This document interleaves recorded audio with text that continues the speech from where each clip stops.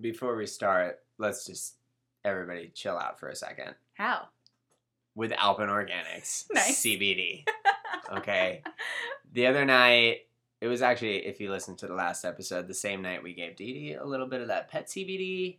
I said, let's try out these gummies. And we did. And they were awesome. Yeah, Alpen has these great 30 milligram, they're like sour gummies. Perfect amount to just kind of take the edge off of a stressful night and make it a little bit easier. And that night was particularly stressful, and that definitely helped. The whole family chilled out after that. So Alpen Organics is vegan and veteran-owned CBD. All of their hemp is sourced in Colorado, and their THC is scientifically extricated. Yeah, if you guys want to try Alpen Organics, you guys can use Ashley at checkout for 20% off at alpenorganics.com.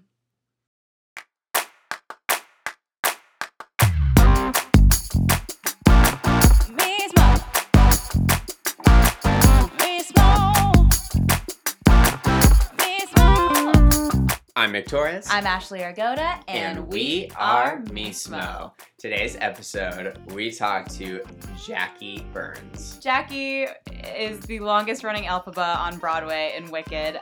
She's the first Elphaba I ever saw, and I loved her, and now I'm friends with her? That's crazy. I love her so much. She's incredibly talented, but we didn't only talk about Broadway. Her future is unlimited, so enjoy. Okay, so Jackie, we thank you so much for being on and talking with us today. Thank you for having me. We want to talk to you. I just feel like I have to say a little bit about theater because you, like, how can we talk to you and not talk about that? But we really do want to talk to you about film and TV and what's happening right now. So we discussed this. We coached ourselves going into this. Like, we could easily spend an hour and a half complimenting your theater, but we're going to actively try to not dwell on the past accomplishments too much. I appreciate that. That would be great. But you are the longest running Elphaba on Broadway. It's true, yeah. And many other things. People can go listen to all the many podcasts and interviews that you've done. We're going to try to not do too much of that. But I will say you were the first Elphaba I ever saw, and you made me love the show so much. And then I got to work with you all those years later. And I know, it's so cool, where I played your mom. You played my mom, and I didn't talk to you for an entire day of rehearsal because I was too afraid to say hello to you. And now I'm not afraid to say hello to you, so that's nice. So it was for your birthday. I got Wicked tickets because she told me, my favorite Elphaba is coming to LA. And I was like, I got her the tickets. And then we had an opportunity to, go to the backstage door and meet you. And we were, there. And we saw you come out and, saying hi or whatever to people and photos and stuff. And I'm like, let's go, do you want to? And you wouldn't. The quickness with nervous. which I turned around so that I didn't say hi to you was astonishing. It was so mean. And we were with a friend, and he was like, she's so nice. Just go, she'll take a picture with you. Just go say hi. And I was like, I can't do it. I'm not worthy. No, I can't do it. This thing who's actually truly famous was too scared to come up to me. That's what I find so rich. You know what I mean? Oh yeah, she's so nice. I would have been like, oh my god, thank you. You want to take a picture with me? Here. It's just so funny to me. When you told me that, I swear I was like, really? I was like, okay. Yeah, I was a total spaz that night. And then the first day we ever worked together, everyone in that production was like, go say hi to her. She's playing your mom. You have to say hi at some point. And I was like, no, that's okay. That's okay. I'm good. And then I finally was like, my scene with her is coming up. So I think I do at least need to say hello. And I did. I was like, do I have bad breath? Is it me? Do I need a Certs or a Listerine strip? I was like, and in my head I was like, she's not going to talk to me. It's Jackie Burns. She's not going to talk to me. And you were like, please be my friend. You're the nicest human being. And now I know you, and you're wonderful. And Thank you. amazing, and I miss you very much. I wish I could see you in person. I know, me too. This all stinks. I know. I hate it. If I'm being honest. Yeah. Not a fan. Same. Yeah, it's rough. You were in LA when all of this hit, right? Yeah, so I was there and I was leaving to go do a show over on the East Coast, and literally like 2 days before I was supposed to come back to the East Coast, everything kind of shut down, but I had already had my flight back. So I was like, okay, I'm going to go back because I was supposed to take care of my dog on the East Coast. So I only packed like a bag for like a month in my mind. My car's still in LA. All my other clothes are still in LA. And fast forward 6 months later, I'm still on the East Coast, like, wearing the same clothes every day, basically. Yay! Wow. Yay! 2020! Yeah, we love 2020. But that's really, you moved out to LA, and how long were you out here before COVID hit? Yeah, everybody's always like, wait, you moved to LA? Like, I don't remember that. And I'm like, that's true. You don't remember that because I don't really remember that because I wasn't there very long before I left, No. Like, I really wasn't. And when I was there, my managers kept getting so mad at me there. Like, they're the best. But they were like, my one manager, Tigran, was like, I'm going to take your passport and your license so that you can't leave anymore and get on any more flights. Because I was constantly flying back to New York to like do a concert or like fly to Japan to do a concert. Like, you know what I mean? Like all over the place because I do a lot of concert work. And they were getting so annoyed with me because I was in LA, quote unquote, but I was never actually in LA. Yeah. And then COVID happened and I've really not been in LA. Yep. So I think in the year, quote unquote, that I lived in LA, I lived in LA for maybe a solid 2 months, maybe. Wow. Yeah. If that, yeah. So I haven't really done well sitting down in LA. Of course, the idea was to come out here and pursue film and television more than theater, right? Yeah, Yes. Okay. So much that I want to dive in with you about on that. But first of all, like all of the momentum and planning and looking forward to that must have happened leading to you moving to LA, and all of the amazing opportunities and things that were already happening in New York. At what point did you say like that, when did that feel right to you to make that move, and how much did you just know that film and TV was what you wanted to go after next? This is a really good question. I had been wanting to transition to do more TV and film for a really long time. And the problem with theater, especially Broadway, the 8 shows a week, is that on principal contracts, it's really hard to get the outs that you need to do TV and film because you guys know, you audition for something on Tuesday and then on Thursday you're on set, right? There is a fast turnaround most of the time. Mm-hmm. And with Broadway, you can get outs, but it's like with 3 to 4 weeks notice, then you can get that 2 weeks. And that just doesn't happen in TV and film. So for the longest time, knock on wood, it was really great. And I'm so grateful. I was constantly working in theater. So I was never able to do TV and film because I just wasn't free to I couldn't do it because I was working, which was great. And then it was a great opportunity when I was doing Wicked on Broadway this last time. The producers came up to me and were like, we want you to go out and do LA. The LA run, and you and Kara Lindsay, and I had never done the show with Kara before, and I had just heard such wonderful things about her, so I was really excited to have that opportunity. But I had also never played the West Coast, and I've done 2 tours of Wicked and If Then, and I never played the West Coast. I've always played the East Coast, Toronto, the Midwest, Chicago, but I've never been on the West Coast ever. So I was like, okay, this is like a sign this is a perfect sign that I should go to LA. I can be working. I can take a bunch of generals, meet people, see if I just like the lifestyle because I've lived in New York for 16 years and the East Coast and the West Coast are so different. Energy is I can't even tell you the culture shock of the difference in energy from a New York vibe to an LA vibe. It's just so different. Not saying one is better than the other. It's just super, super different. Yeah.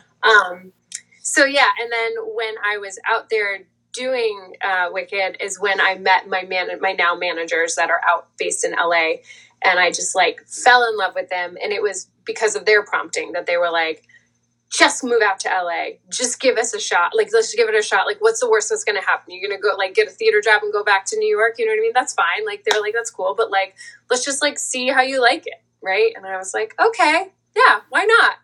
And then I really never did, because then I left. But it also was an interesting thing. It was really, really hard for me. And I don't know if you guys feel the same way. As an actor, saying no to things is really hard, because you're like, oh God, but what if I don't ever get another job? So, like, I have to say yes to everything. Yeah. So to make that conscious choice to say no to the theater part of my life for a year, even because I really did, there were so many things that I missed out on just being in LA for those few months, like, that I would miss out on, because you can book from tape with TV and film. That's how you book most of the time. You do not book from tape for musical theater. It's an in-person medium, you know? Yeah. I'm in the room live singing. So, like, it just doesn't translate. So there was, like, to say no to, like, a whole other aspect of my career, to just, like, take that gamble was really, really, really, really hard for me. And to be starting over, because let's be honest, TV and film translates to Broadway. Broadway does not translate to TV and film. They don't give a F about you, what you've done. Oh, it's like, oh, cute, you were the longest running album on Broadway. Like, that's cool, but, like, nobody cares. Like, you know, nobody cares about that in LA. So that's also an extremely humbling experience of being like, wow, I had this body of work in New York that I worked really hard that, like, now is kind of meaningless, and it's like starting all over again. And that was a really hard thing to transition. And, you know, and I still don't know, like, when Corona's over, I'm like, will I go back to LA? I don't know. Or am I going to be, like, so starved for work and wanting to perform that I just am like, maybe I'll go back to New York, where I have theater, TV, and film that I could at my disposal, right? Like, you know, because it's not like things don't film in New York. Yeah. So who knows? Is the whole Corona thing has kind of changed my whole, the patience that I had, the little tiny patience that I did have moving out to LA and being like, okay, I'm going to say no to jobs, is kind of gone away now that I've been not working for so long because Corona, right? Like, I don't know if I'll have that faith to be like, all right, I'll go out to LA and just, like, start over, you know? Yeah. Yeah. Being kind of on top of theater, I mean, it kind of reminds me of when Michael Jordan decided to go play baseball. Listen, you said it, not me. If you want to compare me to literally the GOAT, go ahead. I'm not gonna fight you on it. I'm dying back here, like, turning red, laughing, because it's, like, so far from reality. But, like, thank you. Sure. I will sleep well tonight. The Michael Jordan of musical theater. Yeah. Dead. Yeah, going to baseball. Well, his since we are calling you the Michael Jordan of musical theater, I mean, let's lean all the way in. He, I mean, he grew up playing both, and I don't know. He felt like he had proven everything to himself he wanted to on the basketball court, and wanted to do something else. Did you kind of look around Broadway and feel like, okay, I have gotten a lot out of this, and let me start over. Let me see if I can prove myself in another way? It was more of, like, taking a look at Broadway, and at that time, there was really nothing for me, right? There was nothing. And I feel like I had hit a point of where, like, I have replaced in amazing shows and I've gotten to play really amazing roles. And I've gotten to a point where now what excites me is creating my own role. And there was nothing that I saw on Broadway that I kind of wanted to plug myself into, you know, like, it would have just been a job rather than fulfilling creatively and artistically. So that's when I was like, maybe I should try something that I've never tried before, really, you know? And when I was in Wicked the last time on Broadway, I did get to shoot an independent and a Netflix movie, which was super fun. And that was like my introduction, because I really haven't done any TV and film. And the independent where I got to movie that I got to play one of the leads in was when I really was like, oh, I like this. This is really fun. It's totally different. And I have a lot to learn, you know what I mean? because it really is so different. Yeah. And it really, as you know, it is so different. And it's really hard, like, changing your brain. You know what I mean? Switching over. I mean, even just the backstage of being in theater and the behind the scenes of doing a movie are two completely different things. Yeah, the energy, it's just so different. Yeah, I feel like there's such a hustle and bustle in theater, like backstage, and you're with a million people all the time and like hanging out, and it's super fun and it's a community. And in film, it's almost a little more like pulled back and like hurry up and wait. And it's just such a different vibe. In addition to it just being a different like theater, you're performing to the back of a 2,000 seat theater, and then in film the camera's like right in front of your face, and everything you do is picked up, like all the smallest movements are picked up. Yeah. It's and wild. I have some big features, so that was like a very interesting thing for me to learn, of like, you know, being on camera and seeing and be like, God, I didn't even realize that, like, I had opened my eyes that big to, you know what I mean? Like, it felt very natural, but in my body, it feels supernatural. But when I see it on camera, man, that's like, oh, wow, no, that translates way too big. That's not what I was going for, right? So it's like figuring out this, it's been such a journey for me, figuring out your angles and figuring out what is too much. And like blinking, that's something that like I never had ever thought about before. Yep. How much I blink. Who thinks about that? You have to when you're doing it, like, you know, it's like you do a scene and all of a sudden you're like, wait, I just blinked. Why am I blinking so much? And it didn't feel like you were blinking so much, right? Yeah. And it's just like, oh my God, this is so different. Yeah, absolutely. You know? Did you take classes, like film classes and TV classes when you came out to LA? Yeah, I did. I took with John Rosenfeld. Nice. He was really great. And then also in New York, I had taken with Bob Krakauer and an affiliate of his, Eric, who's amazing. So that was really great. Is it hard for you to watch yourself on camera? Yes. Like 1,000 times yes. Yeah. Yeah, it's the same thing though. Like I have a hard time hearing myself sing. You know what I mean? Yeah, like I'm absolutely. like, what? Who is that dying cat? And how she ever worked? How you know dare what I you? mean? You've never sounded like a dying cat. Yes. No, you have not missed things. But like, you know what I mean? Like I do. Yeah, it's gotten easier, definitely. Mm-hmm. But also, I think that I've gotten better. You know what I mean? And the fact where I'm like, I've been able to learn and be like, oh, you know, where those first tapes were so highly offensive because I was just so bad at you know what I was doing, that I was like, oh my God, embarrassing, right? Yeah. And now I'm like, okay, it's not bad. You know what I mean? Like, you just had to learn. You had to learn to not blink so much. So much blinking. It was in class in New York that somebody said something. That's the other thing. I don't know about you guys, but I get more nervous in class performing in front of my peers than I do in any audition. Absolutely. Yeah. Same thing with singing. Like you know, in college, I was like, oh my God, it's the worst. Yeah. Right. Oh yeah. And I remember, especially because when your peers like are like, oh yeah, like because then we'd watch our tapes back. And then, you know, it's the worst. And the teacher would be like, oh, you know, you da-da-da-da-da.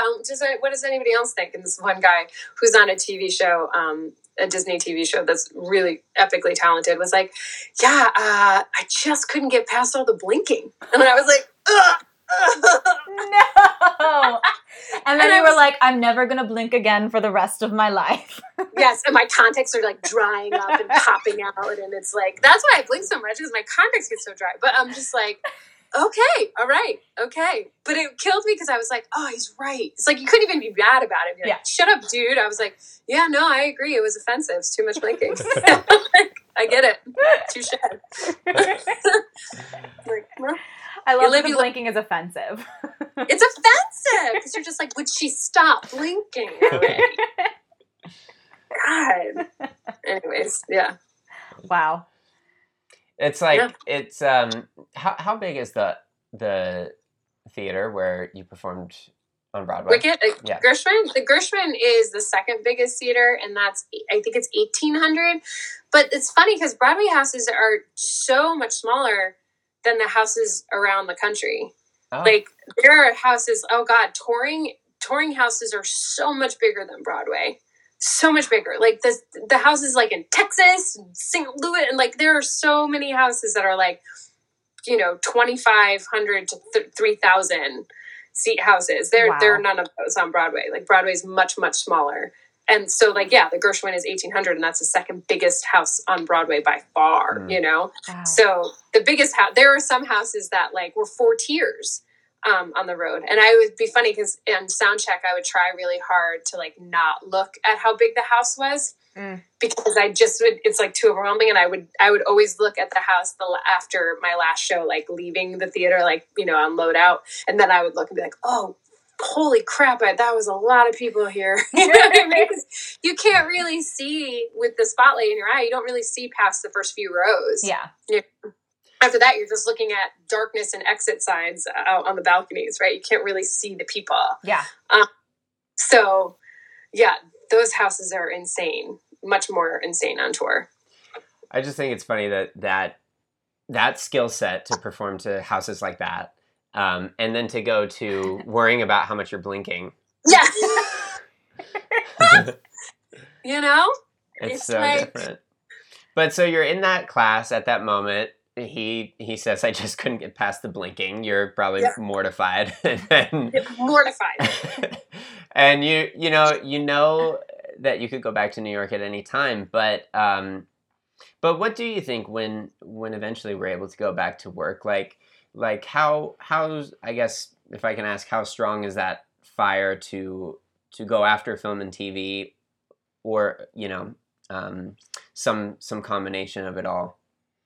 I think now my fire is more about the combination of like, I didn't realize how much shot in New York. Right. And there really is so much in New York. And I didn't realize how many I have so many friends from Broadway that have moved out to LA. Like a good half, if not more of my friends have moved out to LA. And a good friend of mine who moved out to LA because she had gotten a series regular on a TV show, Carly Hughes, she's on American Housewives. She got that whilst living in New York, like, and then they flew her out for her test, and then she moved to LA. And she's like, I want you in LA more than anything. She was like, but girl, she was like, I wouldn't have just moved to LA. She was like, I waited until they flew me out for a test because I was going to have a job. She was like, so why would I like shoot myself in the foot not being able to like also work in theater when I can, still work in theater and do TV and film, you know what I mean? Yeah. So, yeah. I don't know. I'm kind of like now where my heart was very much a year and a half ago, like, yes, LA. Now I was like, I don't know. Cause again, I've lost my patience of like, I just want to work in any capacity possible because I miss working. I miss storytelling. I miss it. You know what I mean? Like, and I don't care what medium it's in because I just miss the artistry of telling stories. So I really don't know. I haven't talked to my managers about it. I hope they don't hear this first. They're gonna be like, hey, so we hear that you might not come back to LA. I'm like, you heard the podcast. Okay, cool. About that. Well, since it all is self-tape now, I'm really interested to see after, why not just keep it self-tapes? Like you could live in Montana if you wanted to, I know, that's the thing, but here's the thing, and I agree with you, and that's what I had the big conversation with them in the first place, about me even moving to LA in the first place, because I was like, so much is self-tape. Even before Corona was so much self-tape, right? Mm-hmm. And they were like, yeah, but Jackie, the difference is that like you're somebody who's going to book it because you were in the room, and the fact that people are just going to like you for your personality, and they're like, oh, I want to work with her. Mm. You know what I mean? Like the casting director's you're going to like make people like you from going in the room, and then also you can't get those adjustments. And I was like, and I really, it was funny because right before this all hit, the last like audition I had gone in for was this like guest star on what's that show called, Dynasty, and it was a singing role. It was like a great fun role, and like a sorority sister role, and I went in and I had a very strong choice that was wrong. Strong and wrong. It's okay. She was strong and wrong. I was like, oh, this is, I know, I got this, right? And then like the casting director, who is so, so lovely, Sandy Logan, I love her, she's so nice, was like, no, that's not who this person is. She's blah, blah, blah, blah, blah, blah, blah, blah, blah. And I was like, oh, like completely, didn't. And in the breakdown, it didn't like specify in a way that would have let me know which way it was. It kind of was up to you to decide how you wanted to play that role, right? But so having that feedback back was so great. So then I got to do it again, right? A few more, she worked with me, and then I got pinned for it, which was super great. And I know I wouldn't have been pinned had I not been in the room and got the adjustments. Right. Had I just sent the tape, and they would have been like, no, that choice is wrong. We don't want her. Yeah. Even though I can give you what you want if you tell me. Yeah. So I do understand my manager's point of view and that fact. They're like, you're a good actor. You'll be able to take notes. You'll be able to and you can't do that from self-tape a lot of the times. And a lot of the times, because I haven't been like you guys where I've been living out there for a really long time, these casting directors don't know me. And so therefore, where if you send in a tape and they know your work and you made the wrong choice, they can be like, call your managers and be like, can she tape again? Like, she did it wrong. Like, this is what we want, right? They know your body of work enough that they trust spending that time. They don't know me, so they don't know if I can do anything else. So I'm not going to get that call of being like, hey, retape. I think it should be this, this, and this. Right. But they don't know me. So it's it is a delicate balance of what do you do? Yeah. And I don't think, yeah, sorry, go ahead. I was going to say, I don't think there is a right answer. Right. That's what I say. I don't think there's a wrong choice. I think it's just a choice, right or wrong. It's just it is what it is. Yeah. Right. So yeah, that's why I think it's so hard in the fact that to make a decision, because there is no right choice. Yeah, it's there's just no preference. Handbook that's if you do this, this will happen. Then you get this. Yeah, right? It's God, I wish there was. We'd all be living our best lives. Right? Oh, that'd be great. So much less stress on all of us. So much less stress. It's so great. Yeah. I don't know. Do you, with theater, it's so easy to get that instant gratification from the audience. Do you find it hard in TV and film to kind of, for me at least, when I'm doing TV and film and they're just cut, great, moving on, because I started in theater, there's such a part of me that's wait, did I do good? Was it good? Was it good? Did you like me? Do you feel the same way about TV and film versus theater? Yes. So much so. Especially because my very first two little tastes were first I did this Netflix movie called Set It Up that was really fun, and I had this teeny tiny scene with two other girls where we were Lucy Lou's bitchy Upper East Side friends, nice. Right? And I got to ad lib a little bit, and it was, although my scene got cut, so you wouldn't know, but the director was super effusive and lovely. It was oh my God, that's funny. That's hilarious. Yes, I love that. Keep going. You know what I mean? So I was oh, it felt more instant gratification where I was right. Oh, this is how TV and film is, right? And then the next thing I did was that little indie movie that, the director, was the writer director, and it was a walk and talk in New York on the streets. So it was really cool and hard in the fact that people, how people are what you filming, and you're in a the tag honking their horn at you. Yeah, but it was so it still had that energy, and then I shot this episode of Power that has, I think it's coming out soon, this winter, and that's when I was what you were feeling, where I was oh, what, was it good? Are you mad at me? Was I wrong? This, and it was Jackie, don't go past this line. And you're okay. And I was why are you standing there? And it's oh God, you just told me to, oh God, I don't know what to do. You know what I mean? And it's you're why am I an actor? I can't do this. Yeah, I was God, this is so, and I left feeling after being there from 6 a.m. till 8 o'clock at night. And then I left being what did I do? I didn't feel I did anything. You know what I mean? Yeah. You're what did I do? Yeah. Did I do something? Was it good? Exactly, because part of you was they wouldn't have moved on if they didn't get what they needed. So, or were they frustrated and move on because they were fuck it, we'll cut her out. Thank you. You just leave well, I didn't get a round of applause after my scene and no one cheered, so I don't know if it was good or not. Yeah, it's so weird. It's like, okay, cut. Yeah, I'm turning around, and you're like, okay, just okay. Like, yeah, no cool. thumbs up. No, all right, cool. No, your work is genius. None of that. Okay. No, nothing. They're like, what's your name? You're like, no, never mind. It's fine. Nothing. I don't have a name. Yeah, and no one. Yeah, that's the other thing. The humblingness of like, there are just so many people. You know what I mean? Unless you're a series regular, like if you're like just like a co-star or a reoccur, like even like a guest spot, like it's just like there's a million of you. You know what I mean? Every day. So like, I mean, it's just so different. It's such a different beast. Yeah.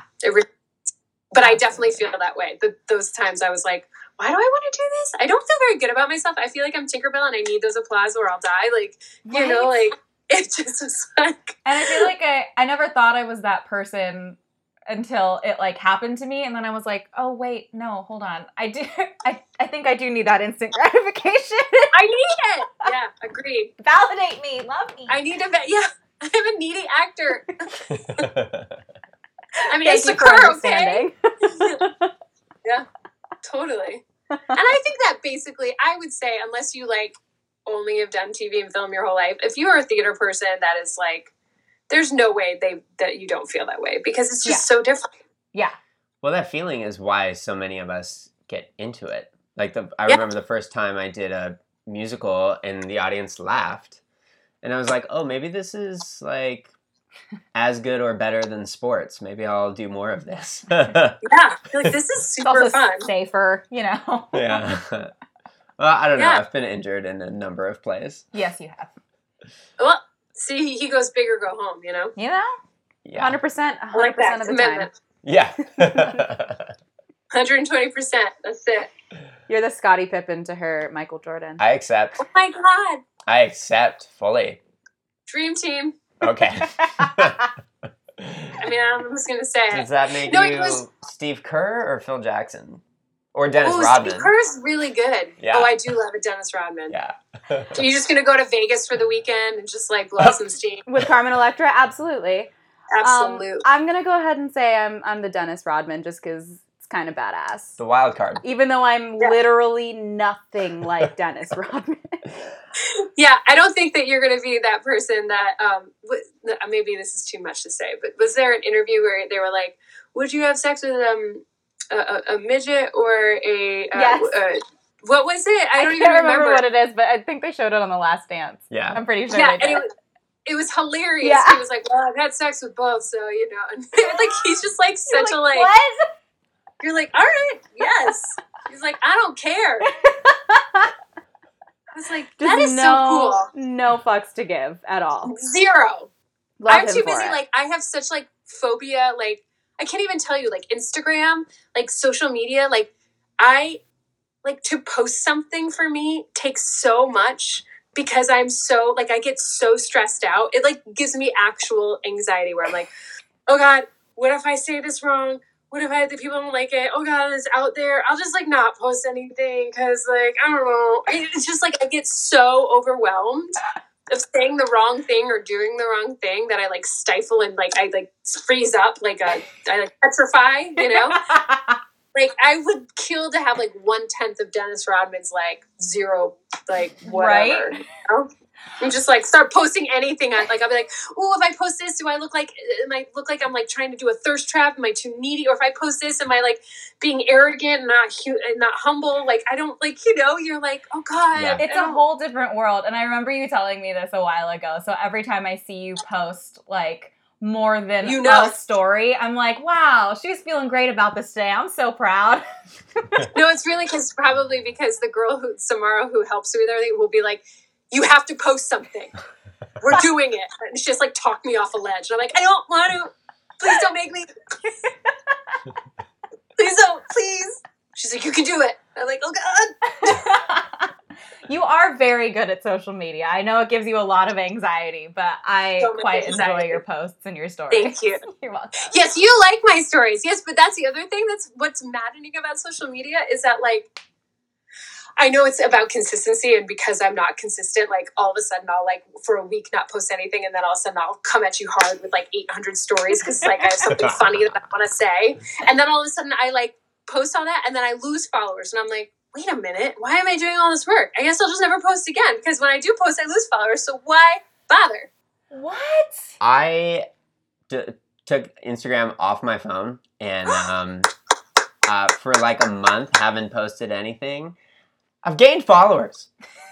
I don't know what they're following, but they're coming. So whatever. That's okay. Just so you know, in the past month, I've tried consciously to be better and post more, and I've only lost followers. Oh my God. I don't. It's comical. It. I think I'm on I keep being like, am I on a list? Am I on a list to like erase all people? Instagram was like, yeah, let's just take away, because I'm like, it doesn't make sense. I post, I lose. I don't get it. And you just posted a story with a dog, so I feel like people would be like, I'll ooh, lose. dogs, I'm gonna follow. Nope, I still lose followers. It almost like is comical now. I'm like, okay. Wow. Wow. Whatever. I'm sorry. But how much better do you feel now that you've taken Instagram off your phone? Do you not love it? Oh, it's amazing. Yes. At some point, I recognize that I have to do it, but that's one of the things. We did a full episode just on social media, just Ashley and I, and we talked about like it's like a requirement for the job. But I don't know. I mean, there are parts of every job that people don't want to do. You know, people have to, like lawyers have to punch in their hours for the month, and I know they don't like doing that. We have to post to social media, and some people enjoy it. It gives me anxiety. I will write a caption, run it by Ashley. She'll be like, "This is fine." I'll be like, "Okay, all right, fine. I'll change it." Okay, I'll change it, and then I change it. I'm like, and she's like, "This is also fine, like as the last 3 drafts have been." And I'm like, That's "Okay, you know what?" that's exactly how you would think you're like writing a dissertation. It's just so much fun. I just also like, I don't know about you, but I think I can't speak for you, but I also like want to live in the moment. Yeah. So therefore, like when I'm with my friends or when I'm doing something, I want to fully be invested and be doing it. Not being like, oh my God, you just said something funny. Hold on, here's my phone. Do it again. Yeah. So everybody can see that this happened or can see that we're friends. I want to be like, I want to be present in the moment. I want to give my full attention to whatever I am doing in that time. That's why I like this. Like I would much rather talk to somebody for an hour plus. Because I get so in the moment that I forget often that social media is a thing. And then I'm like, I went on a hike with a friend before COVID, and we were like coming down from the top of Runyon or whatever hike we did, and I was like, oh, we didn't take a picture. Do you want to go back to the top and like grab a quick photo? And we were like, we went up a little ways to a spot with a view, but like I went on the whole hike and totally forgot to take a photo. And I know some people do the hike to take the photo. Yes, and that's what I'm like, why? Yeah. I hate that and that's the self-importance of it. Like that's also, and I do think that's why, like I was thinking about it. It's like, you get what you give, right? And what you put out there is what you're going to meet resistance with resistance. And I am resistant to social media because if it weren't for it being part, like we talked about, a part of our job, I would not be on it. It just wouldn't, there are parts of it that I enjoy. There are parts of the learning about, like, I find, like, learn a new curly haired girl thing, or like, like raising awareness for like a cause that I didn't know about, or you know what I mean? Like those kind of things I'm like all about. But the other double side of it for me is the lack of humility now that I feel so much of our society has. Like humility is no longer a good thing. Like, now it's like, look at me, look at me, look at me, look at me, look at me, look at me, look at me 24/7 of like, and look how fabulous. And it's always shot through a way of filtered. And I'm guilty of it as well. Like it's filtered or face tuned. I don't do face tuned, but like, you know what I mean? Like you see these girls that are face tuned and it's like, oh my God, I am so ugly. Like that is perfect. And it's like, then you see the person in real life and you're like, you don't look like that. Yeah. And then you have this like false thing that you look at these pictures on Instagram that make you feel bad about yourself, right? And it's always like these highlight reels of like the best parts of your life that you're curating to make you look so important.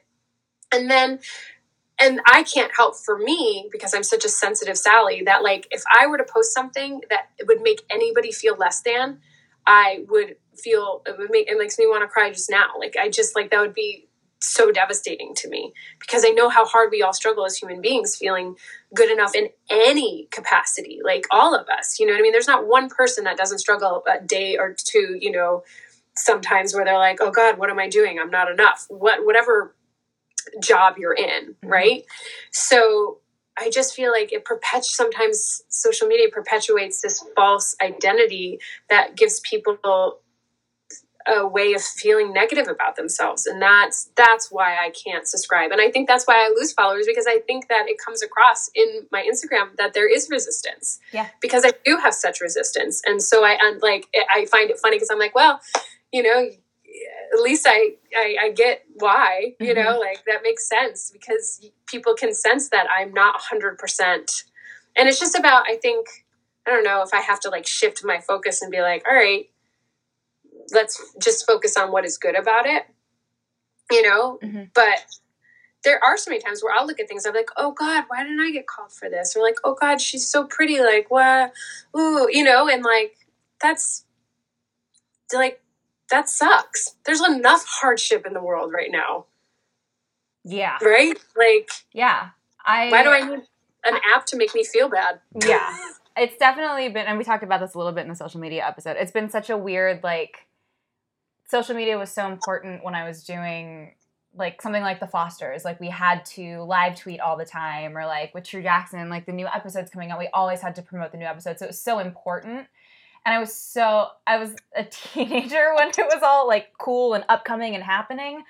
And it was such a weird, like, as I got older, like, how do I keep up my social media presence, I guess, but also make it authentic to me? Because I'm not a person who's like, I'm going to post a selfie because I want to be told that I'm pretty, or like that because I want you guys to think my life is perfect, or I have just never been that person.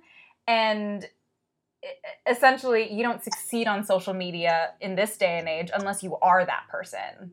Yes. And that's what makes me mad. That I was going to say, it drives me crazy, because I'm like, I'm not that. Like, if I posted a selfie, it's because I'm just like, it's a nice day out, I took a selfie, and here's the selfie. I don't care.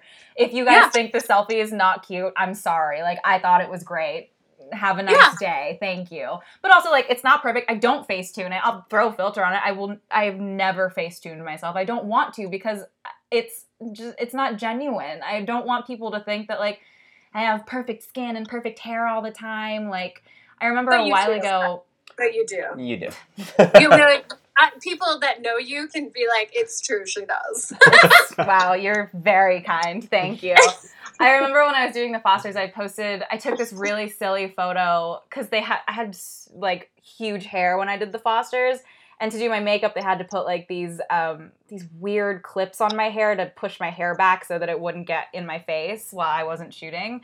And I didn't have any makeup on in the photo, but it was like this really stupid, like really silly photo of me. And I remember I posted the photo to like promote the episode, because I was like, haha, this is what happens like behind the scenes on the show. This is how silly I am. And I thought it was a great photo. And I can't remember who on my team, I think it was my manager, but she was like, you have to take that photo down. And I was like, no, I don't. No, I don't. And she was like, you're not wearing any makeup in that photo. And like, you know, your hair looks really crazy in that photo. And I was like, that's why I posted it though. Because I was like, this is just what I look like. I don't care that I don't have any makeup on in this photo. Yeah. I feel like we don't celebrate any kind of like uniqueness or flaws anymore. It's like, it's all about being 100% perfect. Yeah. Perfect looking with the perfect filter and it's just like, that's not real. That's not real life, you know? And like, yeah, that's my issue with social media. It's like, I never want to, and that's why I have the paralyzing fear when I go to post, it's like the thing that flashes in the back of my mind is like, is this in some way, and I know it sounds crazy, but like, is this gonna make somebody feel bad? Like in the fact of like, oh, I look like I'm having such a fabulous life and they're having a really bad day that day and struggling and feeling sad, and then compound that and make them feel less than. That makes me so nervous. Yeah. I know I'm probably way overthinking it, and that's kind of my MO. I'm very much an overthinker. No. I probably just like let it go and just like post a picture and just like whatever, you know, like I don't know. It's just so complicated now. It is. It really is. Yeah. I think it comes from a place of like wanting to express yourselves authentically, and you're not going to compromise that to like play the social media like algorithm game. But it's like, it's just a weird, I haven't figured out like my like Instagram voice, like it's because it's not how I want to express myself, you know? Yeah. I've had people be like, what's your brand? And I'm like, my brand? I don't know. Like obnoxious? Like, I don't know. Like, what is my brand? No idea. Sing loves dogs. Yeah, like likes dogs more than people most of the time. Like, yes, that's really it. But yeah, like I've had so many people be like, you need to focus your brand on Instagram. It's like you're all over the place. Like you just like have to focus so you can like find your core audience. And I'm like, oh God, that's like a whole other job. Yeah. I know people who like they have those apps where they like plan their posts out like a month ahead of time, and they like have the same filter for everything so that their entire page is the same like color scheme. And you're like, how do you have time to do it? Why do you have what? It's like a full-time job. There was one day 2 weeks ago where I did something for the Gift of Life bone marrow registry, and it was so great. And this is when I'm like, I love social media, right? Because I do recognize that there are very much positives. Yeah. But so I posted about how I would, DM me if you're gonna, and I will Venmo you money, right, to sign up. And it was amazing, and I had such a great turnout, but it was like exhausting. And the fact of like retweet, like DMing people and then like re-DMing and like taking a picture of their DMs so I could add it to my story so that everybody can know that they like signed up, and like then, and tagging the Gift of Life registry so that they know, so that like, it brings more awareness and like, it snowballs. But I was like, at the end of that day, I was so exhausted. I spent like 8 hours of my day doing social media. Yeah. And I was like, and that's what you kind of have to do to be good at it and to like actually be on it and relevant. Right. And I was like, that is like, it didn't bother me that day because I was doing something that fulfilled my heart, and like knew I was doing something for the better. Yeah. But like for myself to be like, look at how I just like that, I'm like, that's exhausting. Yeah. And people I'm not do that interesting. For a living. People do it for like, this is just what they do.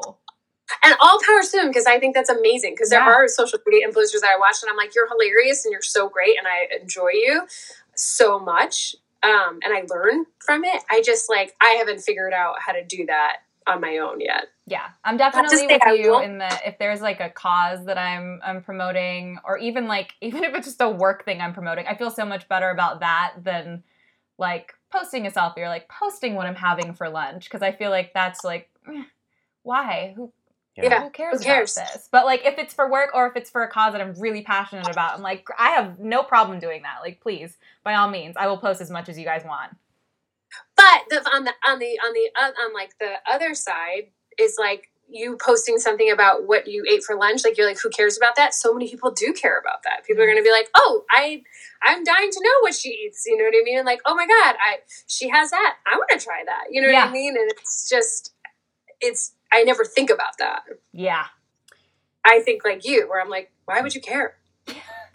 Exactly. Those get so much more traction though than if I ever post like, hey, doing a show this weekend, like get your tickets here. That nobody wants to see that. No. No. They don't. It's hilarious. Yeah. But like literally any other photo, people are like, ooh, like well, oh yeah, especially like your handsome self with your body. They're like, ooh, sexy. Right. Yes. But if you're like, I'm doing a show, they're like, we don't care. We just see more of your muscles. Fire emoji. Yeah. It's fire. Yeah, totally. Yeah. It's interesting. Yeah, it's so wild. Well, I'm going to ask what I ask every guest on this podcast. Okay. What do you think is the biggest misconception of being an actor? That it's not a real job. Oh, yeah. Yeah. Isn't that infuriating? Infuriating. It is. It drives me so insane. I can't even, like, especially even now, like, well, find something else to do with your life, right? Like, find another job. It's like, could you imagine going to a doctor that has put in that much schooling and that much time and effort, and all of a sudden being like, sorry, hospitals no longer exist anymore. So just like go find something else to do with your life. What? Yeah. We just don't have the same respect in that, unless you're a movie star, right? Yeah. That it's just like, oh, it's no big deal. Like, go find something else to do. And it's like, I don't feel like we get the credit that we deserve in the fact that they're like, oh, but it's fun. You're having fun, right? Isn't it so much fun? They don't realize how much work it is and how much work goes into it and how much of a toll it puts on your body and the stress. I mean, it's like to most people that are not actors, it's not a real job. It's just you like doing a play. Like, it's fun. Or like, you're shooting a TV show, you're playing dress up. It's so fun, right? And it's infuriating. Yeah. It's so much more than playing dress up. So much more. I mean, like, it's just, I can't, like, especially think about, I don't really know many other professions, and I might be totally wrong. And if I am, then I have no problem being wrong. But I don't know many other professions that, like, you have to give up. So, like, if you're in a Broadway show, the holidays, forget about a holiday because you're doing holiday schedules. So you're working 14 when everybody else is like getting to be with their family and celebrating, and like, you're doing those 14 shows in a row in 9 days, exhausted, and like, not getting to see your family. And if you're lucky, getting off that Thanksgiving, but you had 2 shows before it and 2 shows after. So if you don't live in New York, if your family doesn't live in New York City, you're not going to see them because you can't fly the morning of Thanksgiving and fly back the night of Thanksgiving because you got 2 shows the next day. Same thing with Christmas, right? Like, so it's, or how many like weddings or like that I didn't get to go to because I couldn't get the show off, right? And like, yeah, it's a lot of sacrifice. Or how many times did you like stress out and not take that vacation because you're afraid you're going to get an audition? Or how many vacations have you been on where you have to fly back for a callback for an audition? You know what I mean? Like, so much of us is taken, like, we are at the beck and call of so many other people that are beyond our control. And we have to sacrifice so much because of something that chose us. We didn't choose it. Like, you know what I mean? It chooses you, and because you love it so much. And it's such a passion. And it's like, if you're in this industry, I think that there's nothing else, whether you're, costume design or lighting design or actor or music director, like that profession chose you because you can't imagine doing anything else. Right. Yeah. And that's why you do the sacrifices that you do.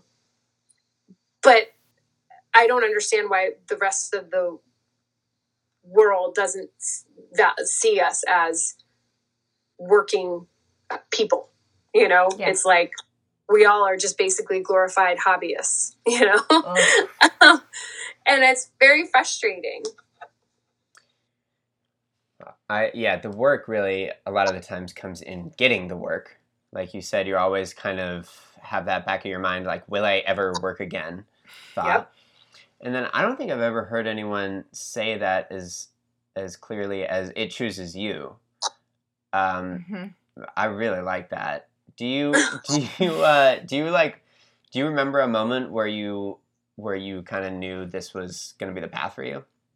Oh, I knew since I could basically talk. I mean, I've been, getting up on like the fireplace and like singing and dancing to Michael Jackson when I was like 3, cool. Just like, I just always knew I was going to perform. I started dancing, and then I would sing along in the car, and the disc jockey, I thought the disc jockey on the radio could hear me. And it was just like a matter of time that I was going to get like my, recording contract, Wow. It just, Yeah, I was like, oh my God, they're totally going to be calling me any minute now as I'm belting out Mariah Carey or Whitney Houston. Just always warmed up all the time. Yeah, just like, woo, okay, let's go. But yeah, just like there was, and also, I mean, there's nothing else I could imagine. Like, and it's been interesting in this time of COVID of like thinking and asking myself, is there something else I want to do with my life? Is there something else I could be happy doing right now? And there's just like nothing.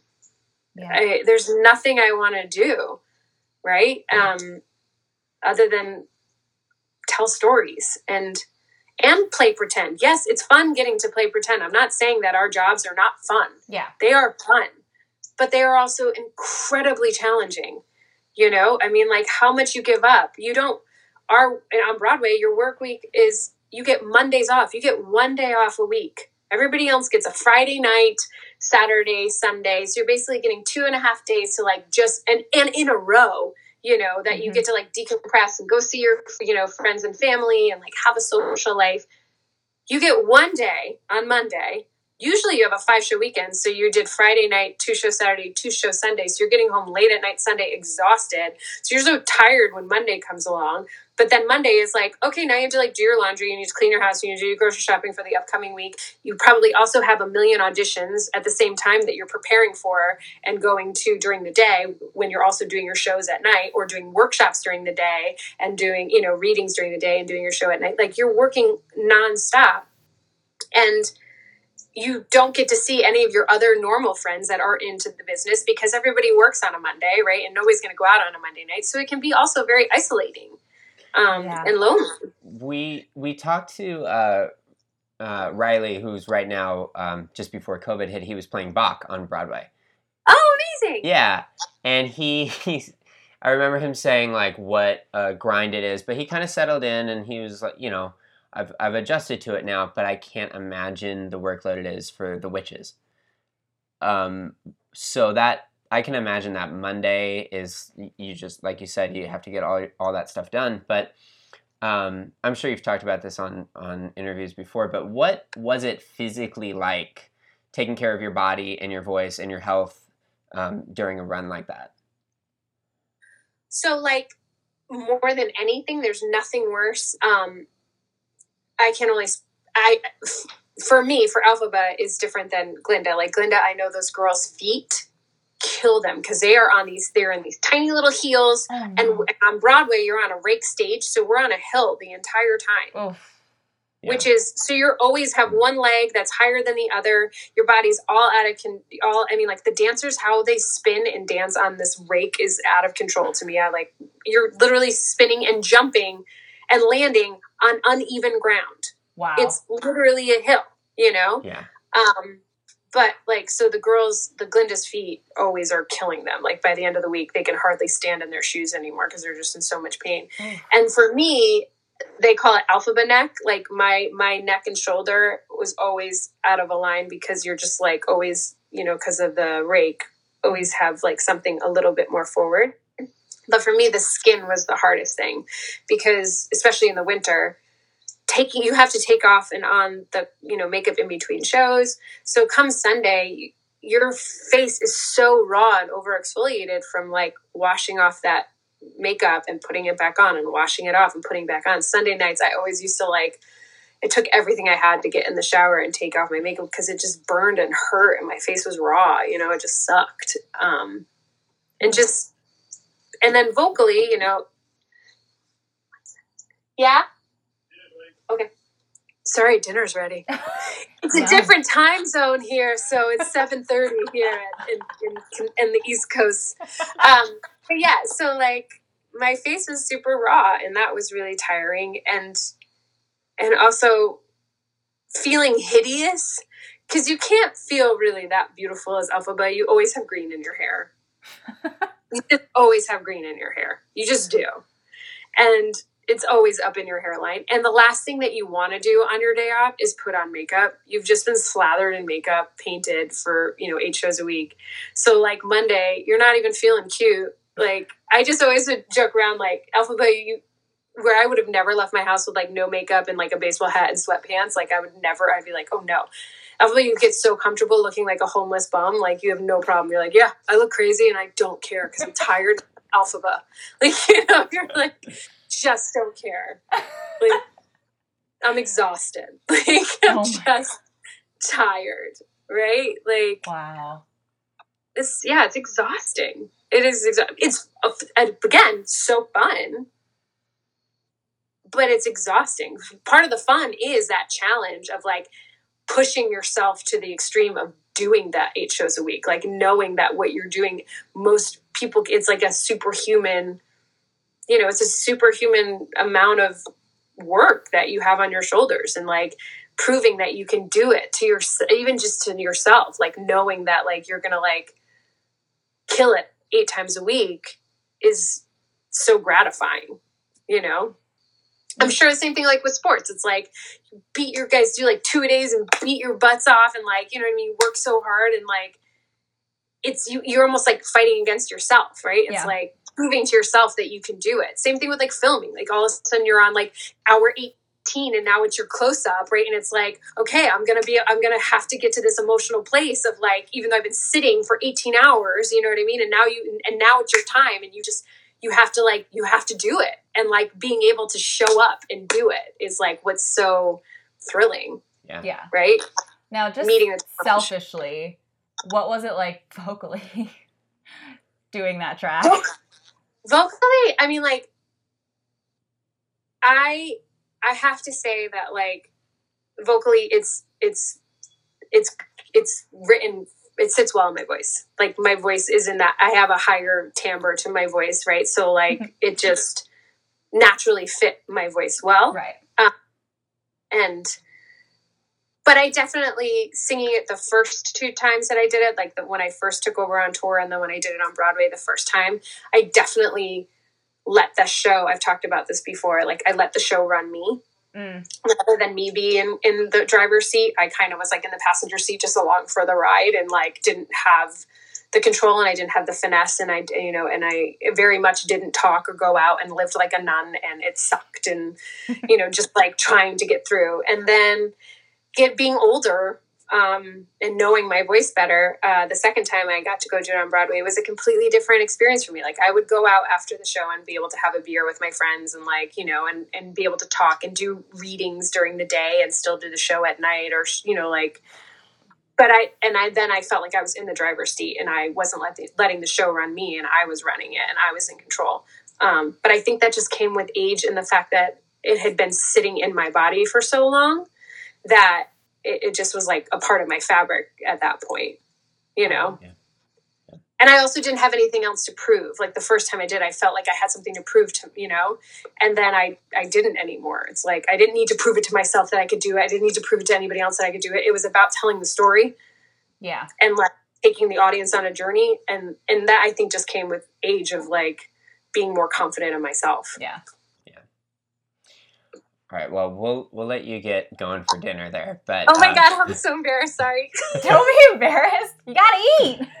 Girls gotta eat, you know what I mean? To keep the family waiting. But we do end with a fill-in-the-blank question. Great. One word, maybe a sentence, however you want to answer this, but acting is... Oh God! So many little things came into my mind. I was like, fun, storytelling, my life calling. Acting is an escape for me. Cool. We haven't heard that. Yeah. Well, thank you a million times for doing this. Thanks for having me, you guys. It's so nice to see your beautiful faces. It's so great nice to see yours. We really did want to wait and be able to have you over for dinner and see you in person, but hopefully we're able to do that when this is sometime in the next 5 years. Yeah.